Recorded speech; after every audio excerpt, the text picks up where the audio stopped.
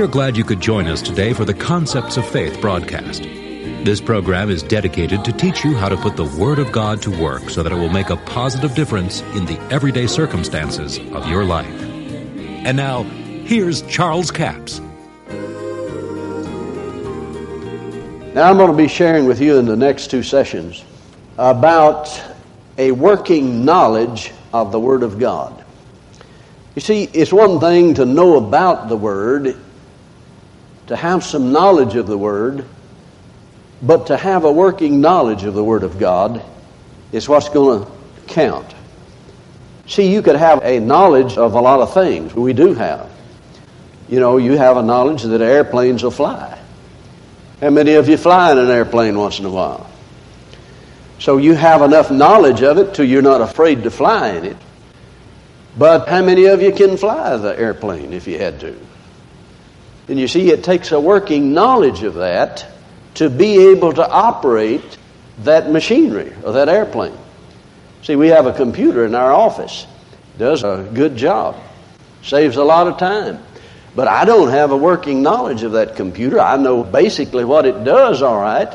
And I know that it does a lot of things, keeps a lot of records. I can tell you, the kind of records it keeps. But to have a working knowledge of that, I don't. Because I haven't studied the computer. That's not my line. I have to have somebody that has a working knowledge of that computer and how to program it and how to get it to work and how to get it to put out the right information.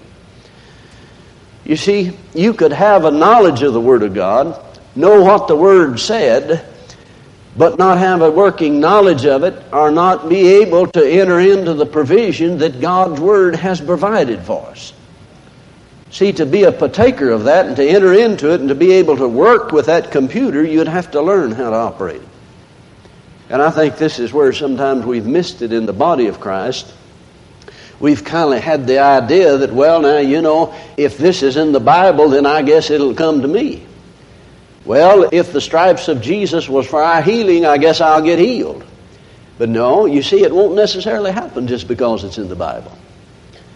And not every sinner is going to be saved because it says Christ died for the sinner. But you see, we all know that the Bible says that all right. But until the sinner finds out about it and we teach him how to have a working knowledge of the Word where he can act upon that word of promise and enter into the provisions, then he'll still be lost. Do you understand what I'm saying? Is this making any sense to you? So let's go to John's Gospel, the 8th chapter. And I'm just going to share some nuggets with you in these next two sessions. It might go further than that. We could call this an information chapter. If you get the wrong information in a computer, you talk about problems. You got problems. You put the wrong information in it, and the wrong information is going to come out. Garbage in, they say, garbage out. So if we don't have the right understanding of the Word of God, as Paul wrote to Timothy, said, study to show thyself approved, rightly dividing the word of truth. See, you could know that Scriptures are in the Bible. Like one that I heard, one of my favorite stories is a little boy in Sunday school that they said, who can tell us what a lie is, what the Bible says a lie is? Well, he jumped up and said, it's abomination unto God and a very present help in time of trouble. Well, you see, both of those are in the Bible, all right, but they don't go together. So we need to discern when to use it and when not to use it, when to apply these things.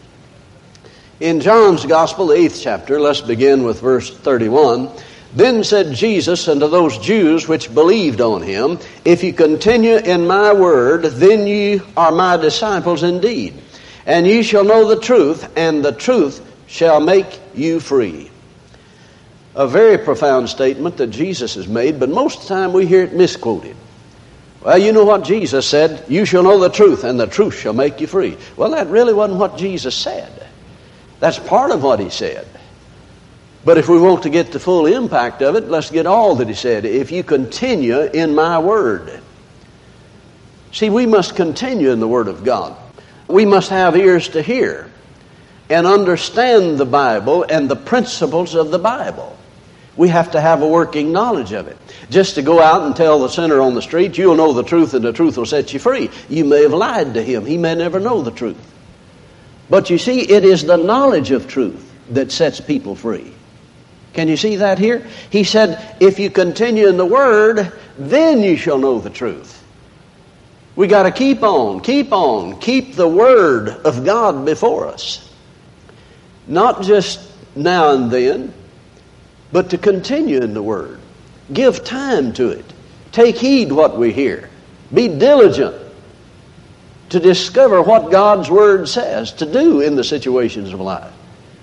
I think one of the problems has been in the body of Christ that for so many years we've kind of tend to separate the natural from the spiritual and put one over here and the other over there. But you know, Jesus never did do that. He always would reach out here with one hand and grab natural things and say, now I'm going to show you how spiritual things work and how the kingdom works. And he'd start talking about shepherds and sheepfolds and sowing and reaping. And profound truths came forth. In fact, the Bible says, over in the Old Testament, says he'll open his mouth in parables and speak things that have been kept secret from the foundation of the world. Well, the secret things, the Word says, belongs to the Lord, but the things that are revealed belong to us. So he's revealed it to us, see, in his Word. But just to know about what he said is not enough. We need to know how to put it into everyday action in our lives. A working knowledge of the Word of God. Ye shall know the truth, and the truth shall make you free if you continue in my Word. We've got to stay with the Word of God. We don't need to follow off after signs and different things. We just must stay with the Word of God, and the signs will follow them that believe, you see. The Bible doesn't teach us to follow signs, but the signs will follow the believer. Now, as we look at this, we realize that Jesus is imparting to us, or to the disciples there and to the people in that day, an understanding that it is knowledge of truth that sets you free. See, every one of you that have a Bible have the truth. But it doesn't mean you'll be set free just because you have a Bible. You have to have a knowledge of the truth that is in that Bible. That truth will set you free. And that understanding will help us. Proverbs says, to get wisdom, and with all thy getting, get understanding. Wisdom is the principal thing, I believe is the way it says it.